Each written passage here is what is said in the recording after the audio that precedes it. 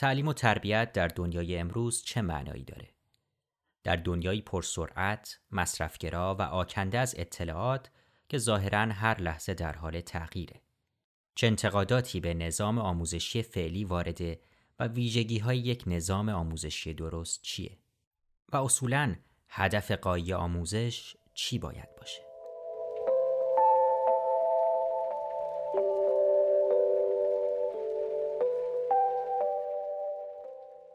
به پادکست یک کتاب گوش می‌کنید. من سپهر عاطفی در این پادکست هر قسمت با عرفان ثابتی، پژوهشگر و جامعه شناس درباره یک کتاب که او معرفی و بررسی خواهد کرد گفتگو می‌کنم. کتاب این هفته با عنوان درباره تعلیم و تربیت نوشته زیگمونت باومن و ریکاردو ماتزئو است. از عرفان ثابتی که مترجم آثار باومن به فارسی هم هست، خواستم این دو اندیشمند و کتابشون رو برای ما معرفی کنه. امروز درباره یک کتابی صحبت می‌کنیم که مجموعه گفتگوهایی است بین ریکاردو مازئو، پژوهشگر سرشناس علوم اجتماعی ایتالیایی، و زیگمونت باومن، جامعه شناس نامدار لهستانی بریتانیایی. آقای ماتزئو در ایتالیا بسیار فرد شناخته شده‌ای هستند و از جامعه شناسان به اصطلاح روشن فکر مآب هستند، به این معنی که روزنامه‌خوانه‌های ایتالیایی، نه لزوما کتابخوانه‌ها، هم با ایشون آشنایی دارند. فارغ از این کتاب دیگری را هم با آقای باومن به صورت گفتگو انجام دادن بعد از این، و یک کتاب دیگه هم ایشون با فیلسوف نامدار مجارستانی خانم اگنس هلر نوشتن که اون کتاب درباره مضامین آرمان شهری و خراب آبادی در ادبیات و فلسفه است. و زیگموند باومن هم البته در ایران خوشبختانه نسبتاً شناخته شده است. کتاب‌هایی مثل عشق سیال، اشارت‌های پست مدرنیته و جامعه شناسی و زندگی روزمره از ایشون به فارسی ترجمه شده. در دنیای غرب بسیار فرد نامداری هست ایشون. یکی از معتبرترین و سرشناسترین جامعه شناسان معاصر هست که در همین چند سال اخیر درگذشت. شاید بیش از 50 کتاب ایشون نوشته و بالای 100 مقاله از ایشون منتشر شده و نظریه پرداز جامعه سیال مدرن هست. اون نظریه اصلی ایشون راجع به مدرنیته سیال هست که امروز در این کتاب هم بهش اشاره خواهیم کرد. این کتاب در سال 2013 در 154 صفحه و 20 فصل کوتاه توسط انتشارات پالیتی منتشر شده و تاکنون هم چند بار تجدید چاپ شده و ویژگی خاص کتاب همین هست که به شکل گفتگو بین دو اندیشمند جریان داره. یعنی پرسشگر خودش اندیشمنده، صرفاً در مقام یک کسی که سوالات یک دو جمله‌ای رو مطرح میکنه ظاهر نمیشه. کتاب با بحث درباره دلایل اهمیت روزافزون آموزش و بحرانی که نویسندگان از اون با عنوان بحران تعلیم و تربیت یاد میکنند شروع میشه. بحرانی که به اعتقاد باومن تازه نیست. تاریخ آموزش سرشار از ادوار بحرانی بوده. اما چه چیز بحران حاضر رو از بحرانهای قبلی متمایز میکنه؟ آقای ماتزئو میگن که اصولاً ما در دنیای جهانی شده کنونی با یک مسئله بسیار مهمی مواجه هستیم که با پیشینیان ما با اون مواجه نبودن، و اون این هست که در این دنیا زبانها، فرهنگها و سنتهای مختلف کنار هم قرار گرفتن، همزیستی باید داشته باشن با هم. مثل حتی 100 سال قبل نیست که هر کسی در زبان، فرهنگ و سنت خودش به سر ببره و با دیگری ارتباط چندان زیادی نداشته باشه.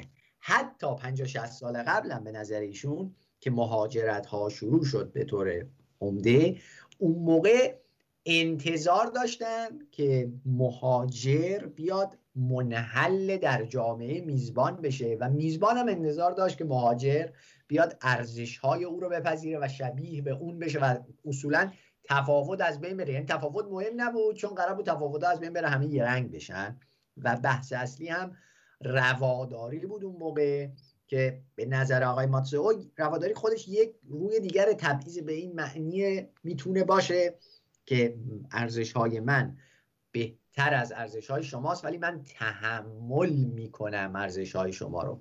اما الان به دلیل تشدید جهانی شدن مسئله رواداری نیست، مسئله همبستگی. یه هدف والاتری به نظر آقای ماتزئو وجود داره و اون همبستگی، چون قرار نیست دیگه کسی در دیگری حل بشه، قرار نیست ارزش ها از بین برن و ارزش ها یک ردبندی خیلی مشخصی داشته باشن. قرار این هست که آدم هایی که در جوامع کنار هم زندگی میکنن یک قرارداد اجتماعی رو اجماع کنن، بر سرش بپذیرن، کنار هم زندگی کنن و به عبارت دیگه ما باید یاد بگیریم و تمرین کنیم و این هنر زندگی در کنار غریبه ها با ارزش های متفاوت رو به طور دائمی و روزمره یاد بگیریم و بپذیریم. چون نه دولت ها میتونن ورود مهاجرا رو خیلی دیگه جلوشو بگیرن و درها رو کامل ببندن و نه مهاجرا این روند رو متوقف خواهند کرد و از مهاجرت دست برخواهند داشت. بنابراین ما الان آموزشمون به نظر آقای ماتزئو باید به دنبال پیوند زدن و پیوند دادن فرهنگ ها به هم باشه و این هم روندی نیست که یک بار برای همیشه انجام بشه، باید در تمام طول عمر ادامه داشته باشه. اما نظام آموزش رسمی باید کودکان رو، انسان رو در واقع آماده کنه برای اینکه در سراسر عمر خودش گشوده باشه به روی دیگر فرهنگ ها و بتونه با دیگر فرهنگ ها نه فقط رواداری داشته باشه، یعنی فقط تحمل کنه دیگر فرهنگ ها رو، بلکه بتونه با اون فرهنگ ها ارتباط و تعامل برقرار کنه و داد و ستد برقرار کنه و فرهنگ خودش رو به فرهنگ دیگری پیوند بزنه. این ترکیب و آمیزش فرهنگ ها منبع غنا و نیروی محرکه خلاقیت به نظر ماتزئو. باومن هم معتقد تغییر به قدم‌های تک تک ما وابسته است و صحبت از انقلاب دائمی فرهنگی میکنه. اصولا باومن میگه من نه پیامبرم نه پیشگوام، عقیده‌ام ندارم که تاریخ رو از قبل رقم زدن و جبر تاریخ هست، با لزوما تاریخ داره به یه سمت خاصی میره. نه، تاریخ رو ما آدم ها میسازیم و قبل از اینکه ما تاریخ رو رقم بزنیم تاریخ وجود نداره. بنابراین گفتار و رفتار ما، اقوال و اعمال ما هر دوتا مهمه، زیرا تاریخ رو همین گفتار و رفتار ما رقم میزنه.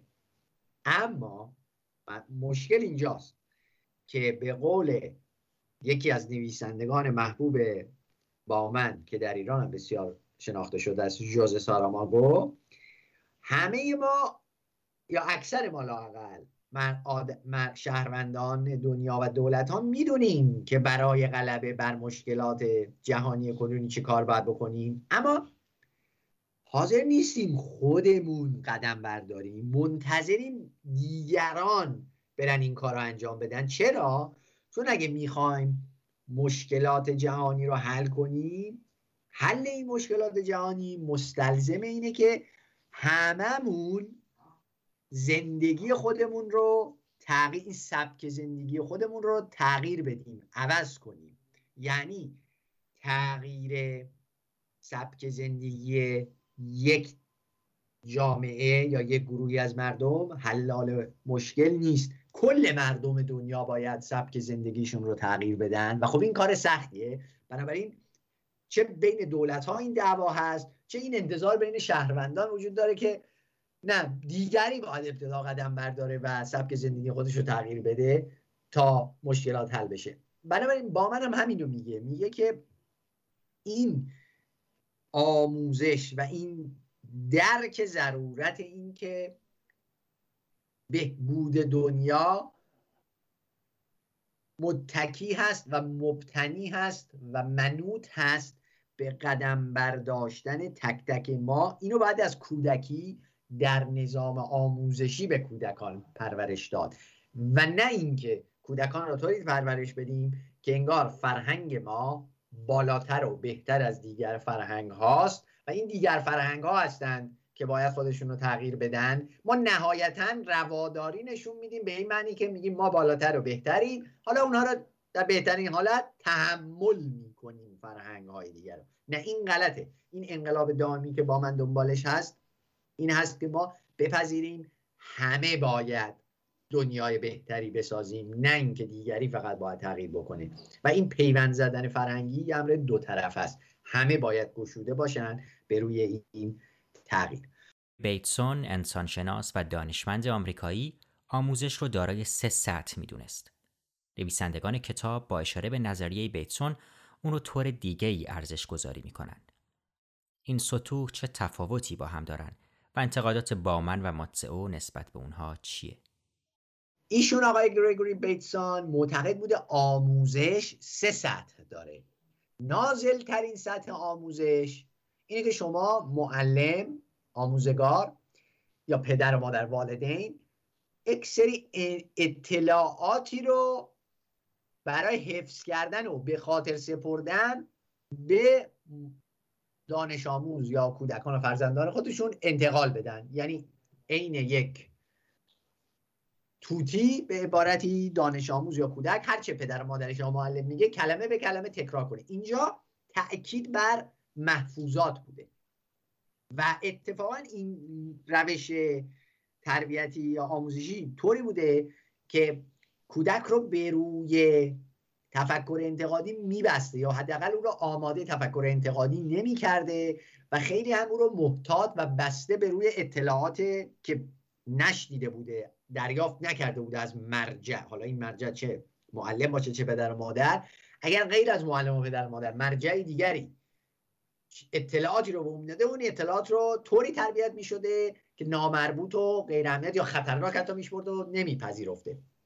دومین سطح آموزش، سطح میانه، اینه که شما اصولاً یاد بگیرید که یک چهارچوب شناختی یا ادراکی، یک کاگنیتیو فریمی رو بسازید که این چه کمکی به شما میکنه؟ کمک میکنه که از الان به بعد هر اطلاعات جدیدی که دریافت میکنید در طول زندگیتون، این اطلاعات رو بر اساس این چارچوب شناختی و ادراکی تحلیل میکنید، تفسیر میکنید. به عبارتی این مثل یه عینکیه که شما از پشت این عینک دیگه دنیا رو میبینید و به شما سوگیری میده. کمک میکنه البته در وضعیت ناشناخته. شما اگه در یه وضعیت ناشناخته قرار بگیرید و در معرض اطلاعات جدید قرار میگیرید، این اطلاعات جدید رو بتونید هضم کنید، جذب کنید، درک کنید و یک فهم جدیدی از این اطلاعات، یعنی پردازش کنید در اسناد. پس این سطح دوم سطح پردازشه،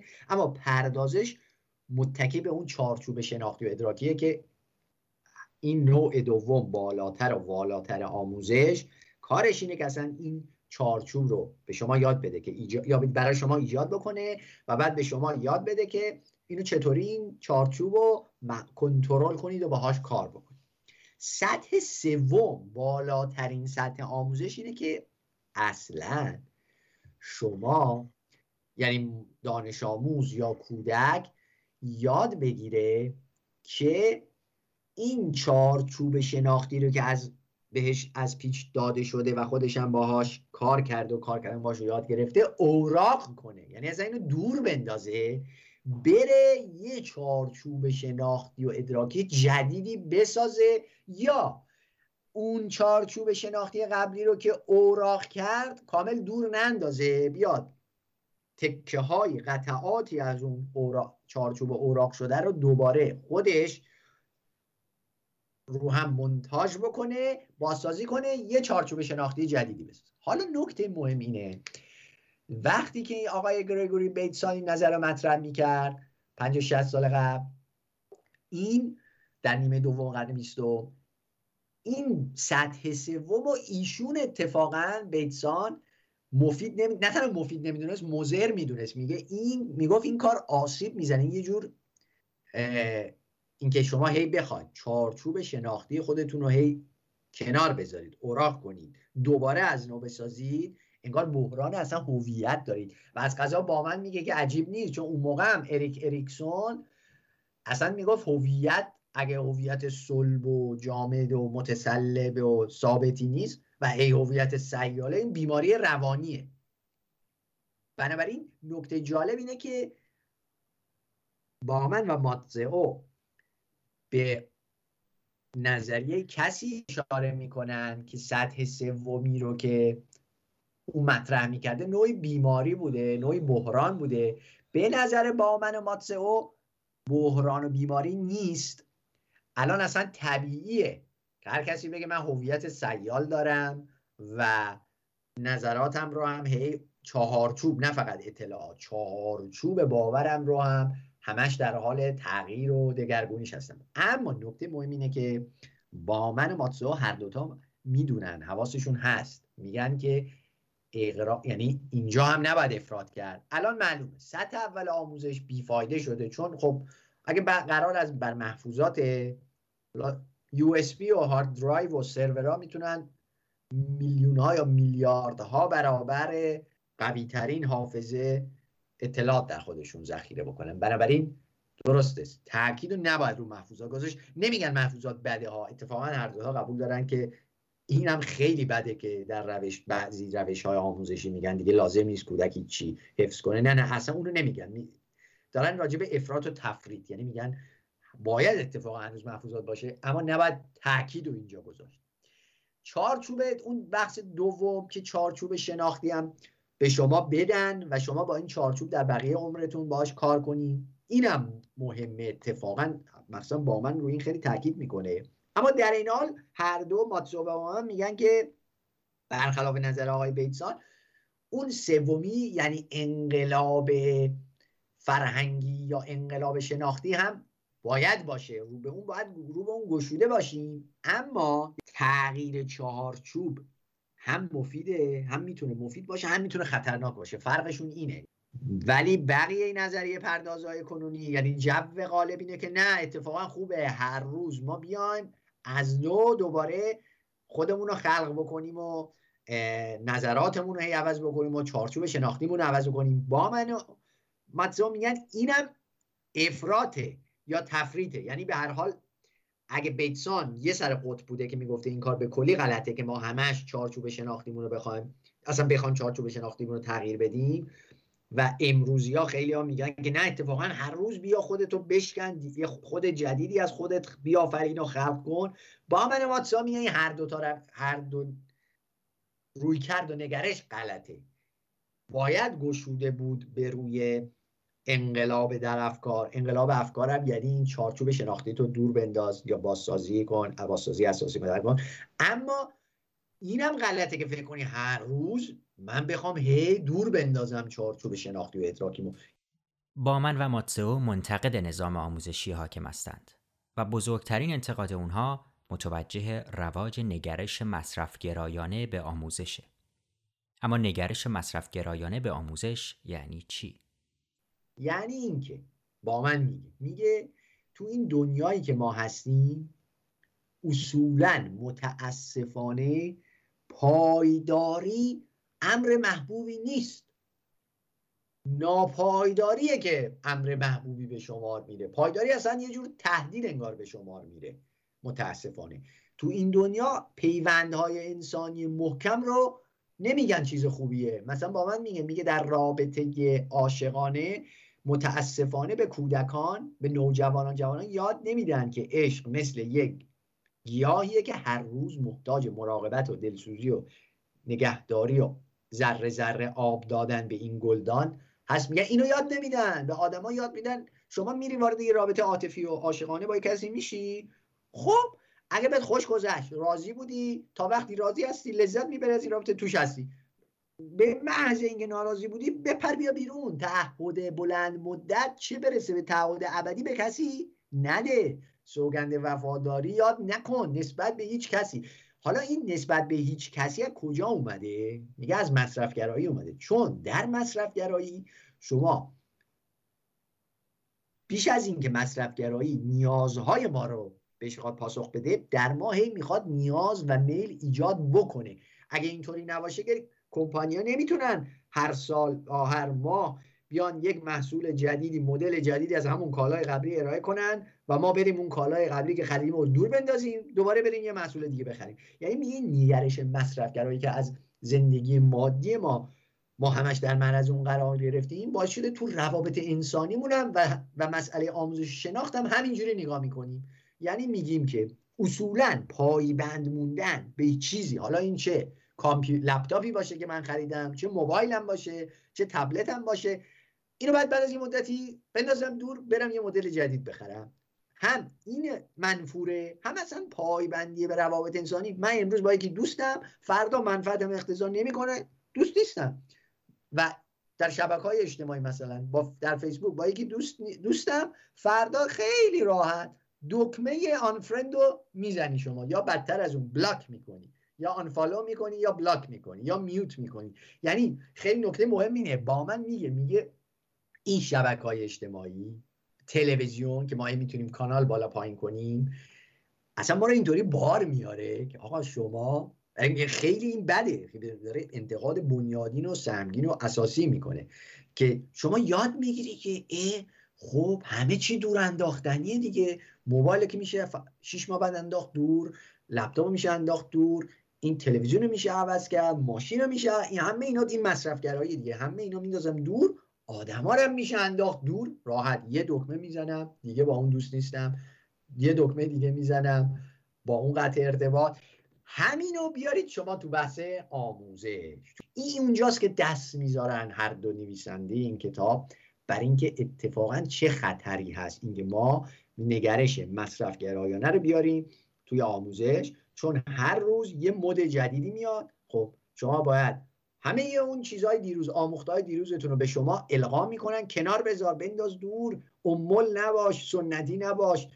این برخلاف اون نگرش قبلیه پیش از این دنیای سیال مدرنه که به شما میگفتن شما چیزایی تو مدرسه به شما یاد میدن، یعنی اون چارچوبا نه اون محفوظات، یه چارچوبی رو به شما میدن، چارچوب ادراکی شناختی، که شما تا آخر عمر با این چارچوبه بقیه چیزها رو تحلیل میکنی. البته که باومن و ماتزئو میگن اشکال نداره، چارچوب کار نکرد 10 سال دیگه میندازی دور، یه چارچوب جدید میسازی، گشوده‌ای. اما اینکه هر روز بخوای انتخاب کنی یا هر روز بخوای چارچوب قبلی رو بندازی دور و بگیم به درد نخور بود، این خودش یه خطریه. یعنی به اندازه یا شاید حتی بیشتر از اون روش اول که شما تا آخر عمر با این چارچوب بمون، این خطرناکه، به همون اندازه بد و خطرناکه. اگر برای 1 سال برنامه‌ریزی می‌کنی ذرت بکار، اگر برای 1 دهه درخت بکار و اگر برای تمام عمر برنامه می‌ریزی انسان تربیت کن.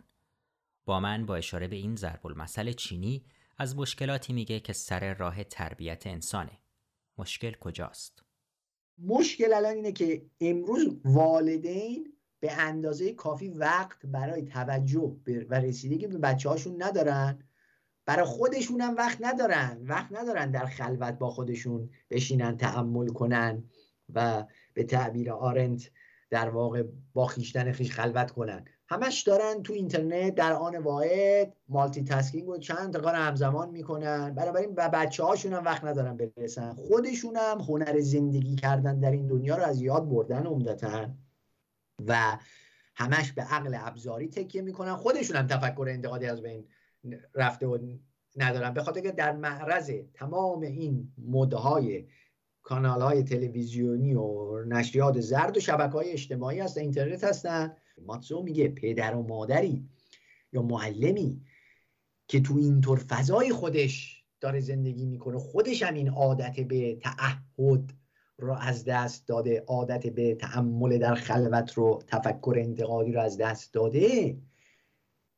چطور میتونه به کودک یا دانش آموز یک چیز دیگه یاد بده؟ یه تعبیر جالبی ماتزئو استفاده میکنه، میگه انگار ما داریم در یک هوای اخلاقی آلوده‌ای میخوایم به بچه‌هامون، به دانش آموزامون نفس کشیدن یاد بدیم. خب این کودک، این دانش آموز در این هوای اخلاقی آلوده چطوری باید نفس بکشه؟ چه کار کنه که هر جور نفس بکشه هوای اخلاقی، این هوای آلوده رو استنشاق میکنه و او هم آلوده همین ناپایداری و اینکه همه چیز رو باید هر روز انداخت دور و هیچ ارزش ثابتی در دنیا وجود نداره، تعهد بده، پایداری بده، اسیر این میشه. اما برای اینکه زیاد هم ناامید نشیم، باومن از تفاوت انسان با دیگر موجودات میگه، توانایی تغییر وضعیت موجود. باومن اینجا یه بحث خیلی درخشانی به نظر من میکنه. میگه نوع انسان با بقیه مخلوقات یه تمایز اصلی داره و اون اینه که سرنوشتش از پیش معلوم نیست. انسان میتونه نافرمانی کنه در برابر وضعیت موجود، از اون وضعیت موجود فراتر بره. در واقع شکل زندگی انسان ترکیبیه یا حاصل جمع و مجموع دو چیزه، یکی تقدیر، یکی شخصیت. تقدیر یعنی خب ما در موردش چندان کاری از دست ما ساخته نیست، ما در یک برهه زمانی خاصی در یک نقطه خاصی به دنیا میایم و بزرگ میشیم. این خیلی ولی البته نکته اینه که این برهه زمانی خاص هم حاصل انتخاب‌های قبلی یه سری آدم هاست. این تقدیر من بوده که من در سال 1399 یک نوجوان 15 ساله در ایران هستم. من تو این نقشی نداشتم، اما از یادم نبریم که این ایران 1399 خودش درسته من 15 ساله تو این نقش چندانی نداشتم، اما این ایران 1399 حاصل انتخاب ها و گزینش ها و رفتارهای یه سری اون نسل‌های قبلیه. اینطوری نیست، یعنی اون خود تقدیرم حاصل انتخاب نسل‌های قبلیه، اینطوری نیست که اونم یه چیز جبری بوده. این از تقدیر. حالا اما شخصیت یعنی اینکه تقدیر یه مجموعی از گزینه‌ها رو به هر حال، نه گزینه‌های نامحدود اما یک تعدادی و نه فقط یک گزینه رو به شما ارائه میکنه. این شخصیت ماست که بین این گزینه‌های موجود دست به انتخاب میزنه. بعضی از این گزینه‌ها رو میپذیره، به بعضی دیگه دست رد به سینه‌شون میزنه و رد میکنه. باومن میگه حتی در اون اردوگاه‌های کار اجباری آلمان نازی، حتی در اون آشویتز که دیگه تجسم قایی، مثال بارز ناتوانی انسان و گرفتار شدن انسان در دست تقدیره، حتی اونجا انسان تنها یک گزینه نداره و نداشته، بیش از یک گزینه داشته. اگر اینطور نبود اخلاق بی‌معنی بود. هیچ تصمیم، انتخاب یا کنشی نیست که آلترناتیوی نداشته باشه. شما هر کاری کردی میتونستی اون کار رو نکنی و هر کاری رو که نکردی میتونستی بکنی، یا هر کاری رو کردی میتونستی یک جور دیگه انجام بدی. با من میگه اینو باید نظام آموزش و پدر و مادر، والدین به کودکان یاد بدن. درسته تقدیر شما اینه، اما شخصیت شما میتونه تعیین کنه که شما به شیوه متفاوت از اکثریت، یعنی چی متفاوت از اکثریت؟ یعنی ناهم نوا عمل کنید و از یاد نبرید که هر اکثریتی یه زمانی اقلیت بوده. آموزش یعنی آموزش ناهم نوایی. چرا؟ چون ناهم نوایی یعنی تفکر انتقادی. کسی تا نداشته باشه که ناهم نوا نمیشه. هی نگیم خواهی نشوی رسوا همرنگ جماعت شو. اتفاقا باومن و ماتزئو میگن همرنگ جماعت نشو، چون رسوای واقعی اون جماعتن. یک تفاوت دیگه که عصر حاضر رو از تمامی تاریخ بشر متمایز میکنه، وفور اطلاعات یا به تعبیر نویسندگان آوار اطلاعاته. وظیفه نظام آموزش در چنین عصری چی باید باشه؟ یکی از مسئولیت‌های اصلی نظام آموزشی این باید باشه که به متعلمین به دانش آموزا یاد بدن چطور در دنیای اشباع از اطلاعات زندگی کنن. میگه هنر زیستن در دنیای اشباع شده از اطلاعات رو هنوز یاد نگرفتیم. خب وقتی خود پدر و مادر، خود معلما هنوز هنر زیستن در دنیای آکنده از اطلاعات رو یاد نگرفتن، چطور میتونن اینو به کودکانشون و به دانش آموزا یاد بدن؟ ولی اگه اینم نتونیم یاد بدیم، هنر بسیار دشوارتر آدمیان برای چنین حیاتی رو اصلا یاد نیاموختیم و نمیتونیم یاد بدیم. ببینید، یعنی میگه مسئله، به خاطر همینم اول کتاب میگه بحران با اون بحرانایی که همیشه تو تعلیم و تربیت و آموزش بوده اصلا فرق داره. برای این بحران اصلا یه بحران اصلی ترین بحران اینه که این همه توده اطلاعات هایی و حاضر در برابر ما هست. خب 99% اینا به درد ما نمیخوره. ما باید یا اول خود من معلم، خود من پدر مادر باید یاد بگیرم چطوری غربال کنم و اصلا توجه نکنم، نذارم امواج منو با خودشون ببرن. بعد وقتی اینو بتونم به فرزندم یا به دانش آموزم یاد بدم و اینطوری هنر زیستن رو یاد بدن. چون به تعبیر زیبای باومن، هنر زیستن در این دنیا در هم تنیده با هنر غربالگری اطلاعات. یعنی مهمتر از اینکه ما بخوایم الان اطلاعات و محفوظات به کسی یاد بدیم، اینو بعد هنر غربالگری. حالا غربالگری یاد دادن یعنی چی؟ یعنی تفکر انتقادی یاد بدیم. در قسمت پایانی کتاب نویسندگان از توالی رنج و چرخه تغییر ظالم و مظلوم در تاریخ صحبت می کنند. چرخه‌ای که باعث میشه مظلومان دیروز به ظالمان امروز تبدیل بشن. عرفان ثابتی به نقل از نویسندگان کتاب از اهمیت انتقال خاطره رنج و نقش مهم نظام آموزشی در این بین سخن میگه.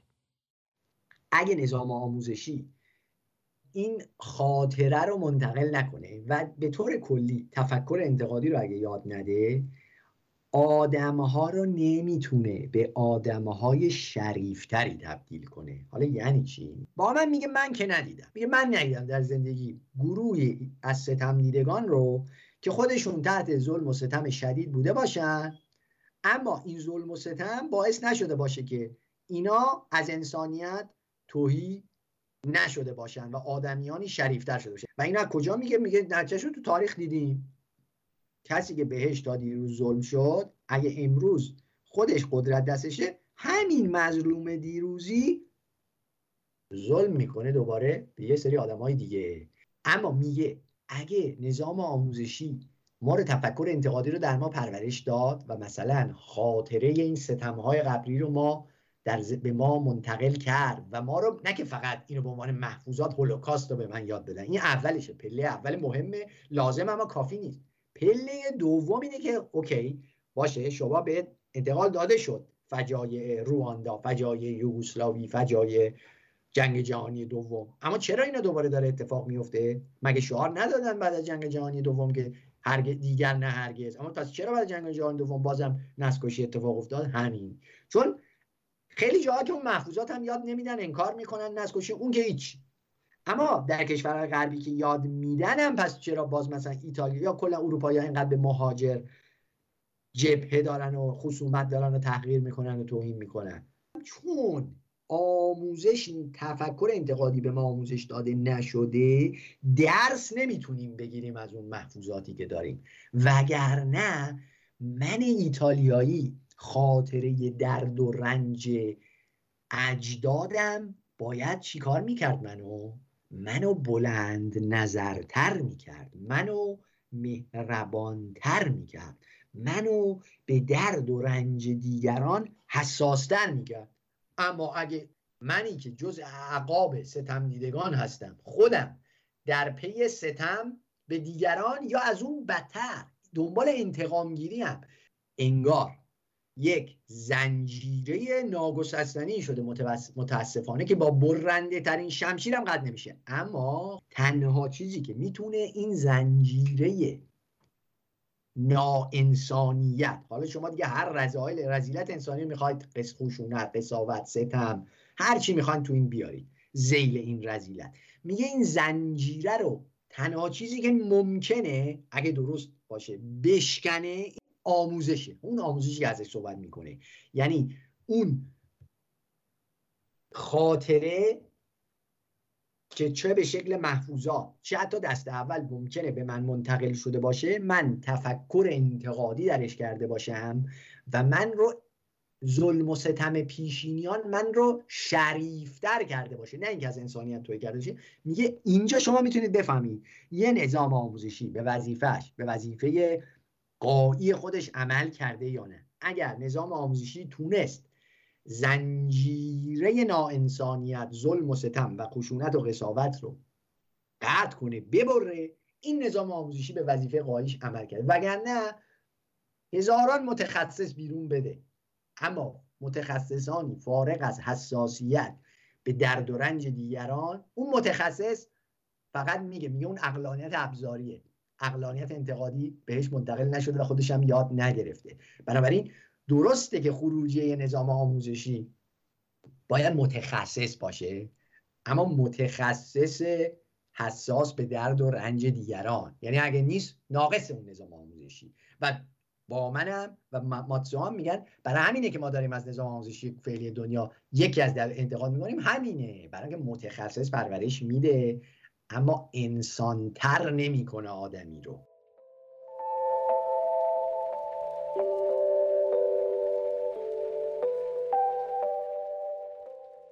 به یک کتاب گوش کردید، پادکستی از آسو که در این قسمت به بررسی کتاب آن ایژوکیشن یا درباره تعلیم و تربیت پرداخت.